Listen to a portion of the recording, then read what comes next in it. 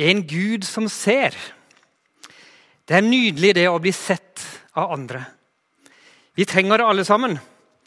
Det varmer når Ellen sier til meg, takk for at du tok oppvasken i dag. Du er en god mann. Eller når en av ungdommene våre sier i jula, takk for at dere er så flotte foreldre, og for alle de flotte, fantastiske søsknene dere har gitt meg. Det varmer et farshjerte som stadig lurer på om vi har vært litt for strenge og kanskje snakket litt for lite med barna våre. Det er godt å bli sett. Det er noe vi trenger alle sammen. Vi er midt i en taleserie som handler om dette. En Gud som ser.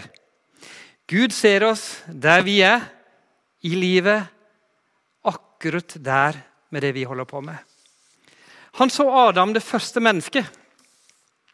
Da sa Herren Gud, det er ikke godt for mennesket å være alene. Jeg vil lage en hjelper av samme slag. Gud så Adams ensomhet og ga ham Eva. Vi trenger alle mennesker rundt oss. Gud så Noah. For du er den eneste jeg i denne tid har sett som er rettferdig for meg. Gud er opptatt av det som skjer på jorda. Han så Noah, at han var en rettferdig mann. Gud følger med på det livet vi lever. Hvordan vi lever hverdagen vår, det betyr noe for Gud. Og han gleder seg når vi lever et liv som ærer han. André var innom Hagar forrige søndag.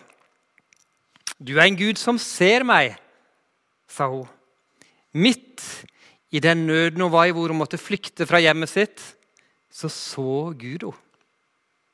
Gud så Jakob når han var på reise og lå og sov under åpen himmel med en stein under hodet. Jakob drømte om natta, og i drømmen så møtte han Gud. Neste morgen så ga han dette løftet. Om Gud er med meg og bevarer meg på veien der jeg går, om han gir meg brød å spise og klær å ha på meg, og la meg vende tilbake til farshuset mitt i fred, da skal Herren være min Gud. Og Gud var med han, og han dro hjem med flere koner og 12 sønner. Gud ser oss når vi tar nye skritt, og han vil lede oss hvis vi er villige til å lytte. Men et lite tips, 1 kone er mer enn nok. Vi trenger ikke flere. Josef, han ble solgt som slave til Egypt. Han ble beskyldt for utroskap mot Potifars kone, som han var slave hos. Kom i fengsel. En ganske dyster situasjon. Brødrene dine har solgt deg på grunn av misunnelse. Tenk over det. Uvirkelig og dramatisk. Josef kunne ha blitt bitter og ødelagt for livet. Hvor var Gud midt oppi dette? Kunne han ikke bare latt Josef få slippe denne elendigheten? Men Herren var med Josef og viste ham godhet, leser vi i 1. Mosebok 39. Gud så Josef sin situasjon, og jeg tror han ble formet for å kunne brukes til noe enda større, en enda større oppgave senere i livet. Han ble jo nestsjef i hele Egypt etter farao. Josef valgte å stole på Herren i alle situasjoner, og så valgte han å leve rett. Gud så det, og velsignet Josef tilbake. Og det er jo sterkt når vi leser Josef sine ord til brødrene sine. Da ser vi at det har skjedd noe med hjertet hans. Josef sa til dem, 1. Mosebok 45, «Kom hit til meg». De gikk bort til ham, og han sa, «Jeg er Josef, deres bror, som dere solgte til Egypt. Vær nok nedslått og anklag ikke dere selv fordi dere solgte meg. Det var for å berge liv at Gud sendte meg foran dere. I 2 år har det vært hungersnød i landet, og i enda 5 år skal det hverken pløyes eller høstes. Men Gud sendte meg i forveien for å la dere bli en rest på jorden, slik at dere skal leve og mange blir berga. Så det var ikke dere som sendte meg hit, men Gud. Han satte meg til far for farao, til herre over hele hans hus og til hersker over hele Egypt. Det er litt av et ord å si til brødrene sine som har solgt det. Gud så Josef i hans nød. Han så Moses, som hadde drept en egypter, og ikke nok med det, men han hadde vanskelig for å tale. Gud hadde sett sitt folks lidelser, men kunne han bruke Moses, en sånn mann? Gud er en Gud som ser. Herren sa, vi leser i 2. Mosebok 3, «Jeg har sett mitt folks nød i Egypt, og hørt skrikene deres under slaveriet, slavedriverne. Jeg kjenner deres smerte, jeg har steget ned for å fri dem ut av hendene på egypterne.» Det står til og med at Gud har steget ned for å hjelpe dem. Han er nær Gud, som ser oss og som bryr seg. Men Moses tvilte på om Gud kunne bruke han. 2. Mosebok 4. Moses svarte, «Men sett at de ikke tror meg, og ikke hører på meg, men sier, Herren har ikke vist seg for deg.» Gud kunne ha gitt opp Moses. Tenk en mann med så liten selvtillit. Men det var Moses som Gud ville bruke til denne oppgaven. Og det er deg Gud vil bruke til det han har kalt deg til. Selv om det er lett å tenke at jeg er ubrukelig, som Moses gjorde. Gud så Moses sine utfordringer og hjalp ham med dem. Og Gud ser deg og meg i vår svakhet og hjelper oss. Dersom vi slipper han til. André begynte å si litt om trosspråkene forrige søndag. Om det kontemplative språket, det å være stille for Gud. Sette av tid til stillhet. Det er mange måter å connecte med Gud på, å være sammen med Gud på. I dag har jeg tenkt å si litt om dette. Det med trosspråket, lovsang, og det med tjenester, det å gjøre ting.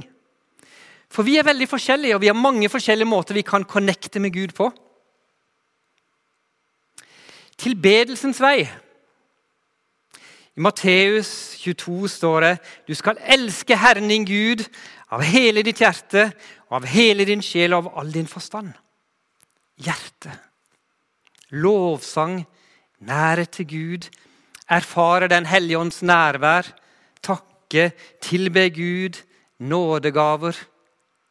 Det handler om det å være i tilbedelse. For noen mennesker så er det der, og først og fremst der, de møter Gud. Jeg tenker på den prostituerte kvinnen Rahab i Jericho. Jeg vet ikke om du husker henne. Men Gud så hun og hennes familie. Selv om vi kanskje er litt mer skeptiske til at Gud skulle bruke henne og hjelpe henne. En prostituert kvinne. Hun gjemte Josvas spioner på taket av huset sitt. Selv når hennes egne folk var på jakt etter dem.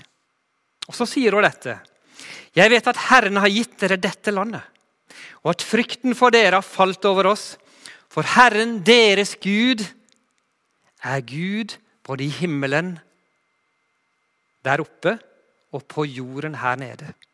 Det står det i Josva 2. Altså denne prostituerte kvinnen har nesten en lovsang, en tilbedelse til Gud, for den han er. Og Gud så til hjertet hennes og bevarte henne og hele hennes familie. Hanna i 1. Samuels bok, hun var jo så fortvilet over at hun ikke kunne bli gravid. Men Gud hørte hennes bønn og åpnet moslivet hennes. Da Samuel, barnet hennes, var avvent, så ga Hanna henne ifra seg for å kunne tjene Gud i tempelet. Og så ba han av denne takkebønnen, eller lovsangen, 1. Samuels 2. «Mitt hjerte fryder seg i Herren. Herren gir meg stor kraft. Jeg ler av mine fiender, for jeg gleder meg over din frelse. Ingen er hellig som Herren, for ingen er til uten du. Det er ingen klippe som vår Gud. For Herren er en Gud som allting vet. Han prøver hver gjerning.» Du merker Hannas takknemlige hjerte. Det strømmer over i denne takke, i denne lovsangen her. Og så har vi David, kong David. Han var virkelig en stor tilbeder av Gud. Det leser vi i salmene. Nå det salme 100. Rop med jubel for Herren, all jorden. Tjen Herren med glede. Kom fram for ham med jubel. Kjenn at Herren Gud. Han har skapt oss, vi hans.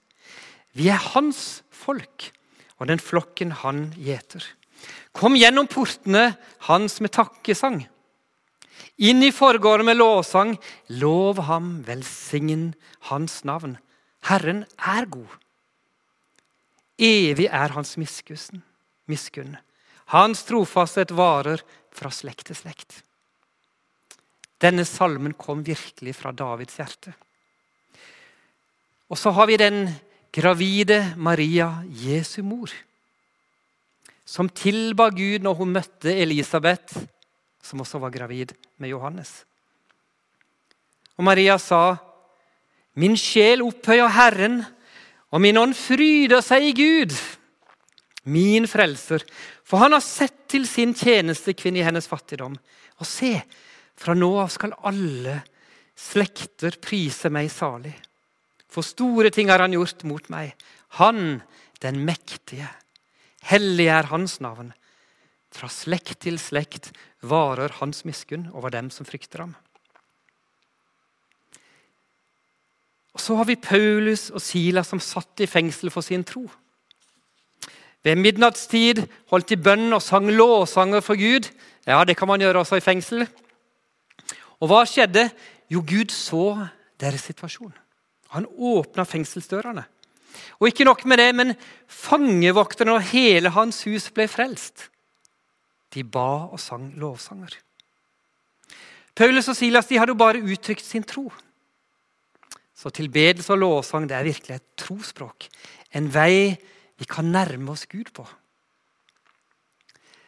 Og så har vi tjenestens vei. Det også et trospråk. 1. Peter 4,10.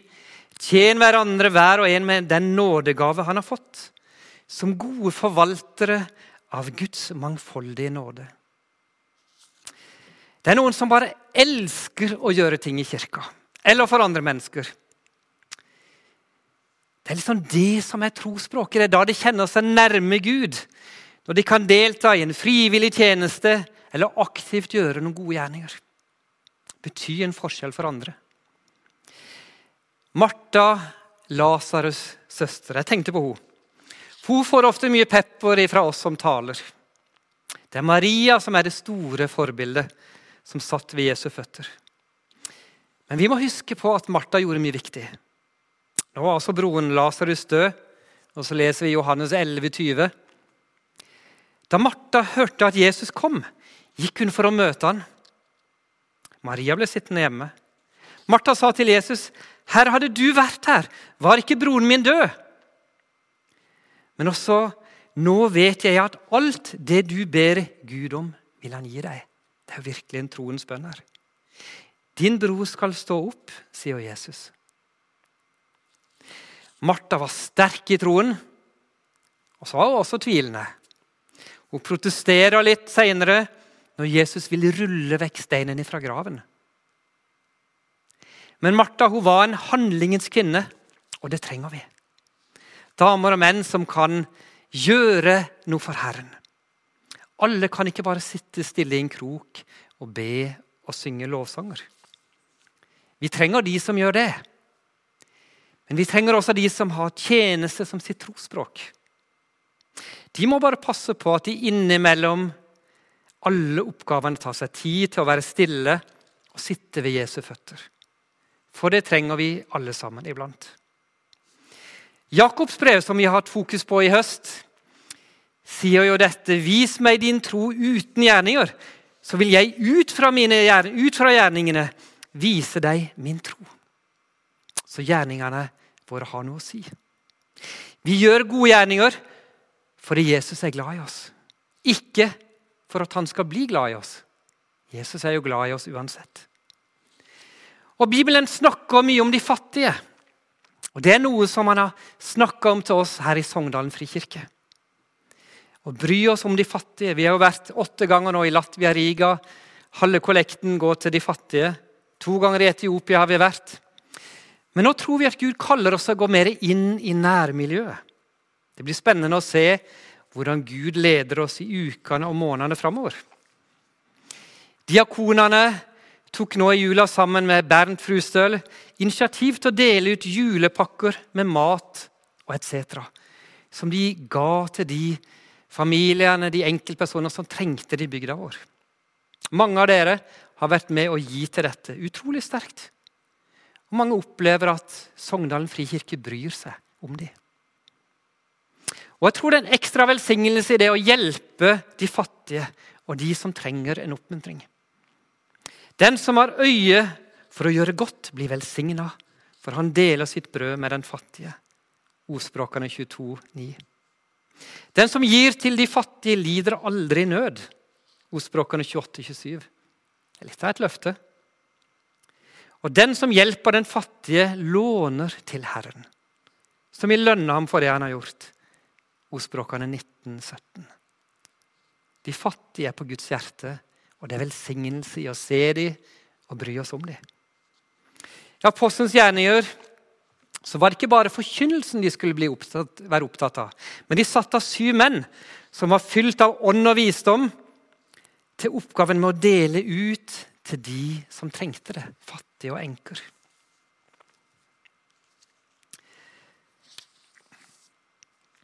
Det er jo spennende. Vi har luftet litt dette i Sogndalen Frikirke, om vi skal være med på noe som de kaller frimat. Det å gi datavaremat videre til de som trenger det. Flere menigheter i Kristiansand er med i det. Og også utover i Norge så er det flere menigheter som er med. Tenk hvor spennende om vi også som menighet kunne bli med på dette. Vi tjener en Gud som ser. En som ser hver enkelt. En som ser deg, og en som ser meg. Og en som ser Sandris. Jeg synes det er utrolig oppmuntrende og sterkt når vi snakker om tjeneste eller utadrettet omsorg, og avslutter med Sandris historie. Flere av oss har støttet han regelmessig. Han har vært her i kirka og fortalt sitt vitnesbyrd. Han var med oss på menighetsturen en gang. Det var et under at han ble med oss på bussen fra Ågre til Tallinn for 3 år siden. Halvfull satt han der i bussen, urolig. Jeg tenkte nå stikker han av hver gang vi stoppet bussen. Men han hadde blitt møtt med masse kjærlighet, og så tøff kjærlighet, av mange forskjellige kristne disse 3 årene. Rett før jul nå så giftet han seg, og nå har han også fått seg jobb. Det er fantastisk å se hvordan Gud har forandret Sandris. Og så har vi fått lov til å hjelpe han litt, sammen med mange andre kristne i andre land også. Gud ser alle mennesker, og spesielt de som har det vanskelig i livet. Det nytter å hjelpe. Vi kan ikke hjelpe alle, men vi kan hjelpe noen. Noen av dere kommer nærmere Jesus når dere er i bønn og tilbedelse. Det er deres trospråk. Andre kommer nærmere Jesus når dere får lov til å hjelpe andre mennesker. Det er deres trospråk. Og samtidig så skjer det noe med hjertene til oss alle når vi hjelper mennesker som har det vondt.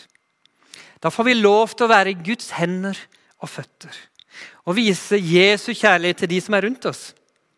Ikke for at Gud skal bli mer fornøyd med oss, men fordi han elsker alle mennesker. Og lider med de som har det vanskelig. Skal vi be. Herre, takk for at du elsker oss så utrolig høyt. Du kom til denne jorda. Og så er du også så nær oss i vår hverdag alle sammen.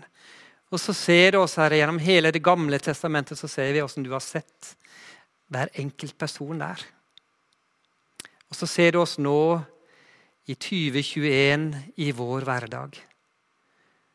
Og så må du lede oss nå her som menighet, at vi kan heie på hverandre i de forskjellige trospråkene vi har om det, og bruke masse tid i stillhet, om det er å bruke tid i bønn og lovsang, om det er å gjøre tjenester og hjelpe andre mennesker. La oss heie på hverandre.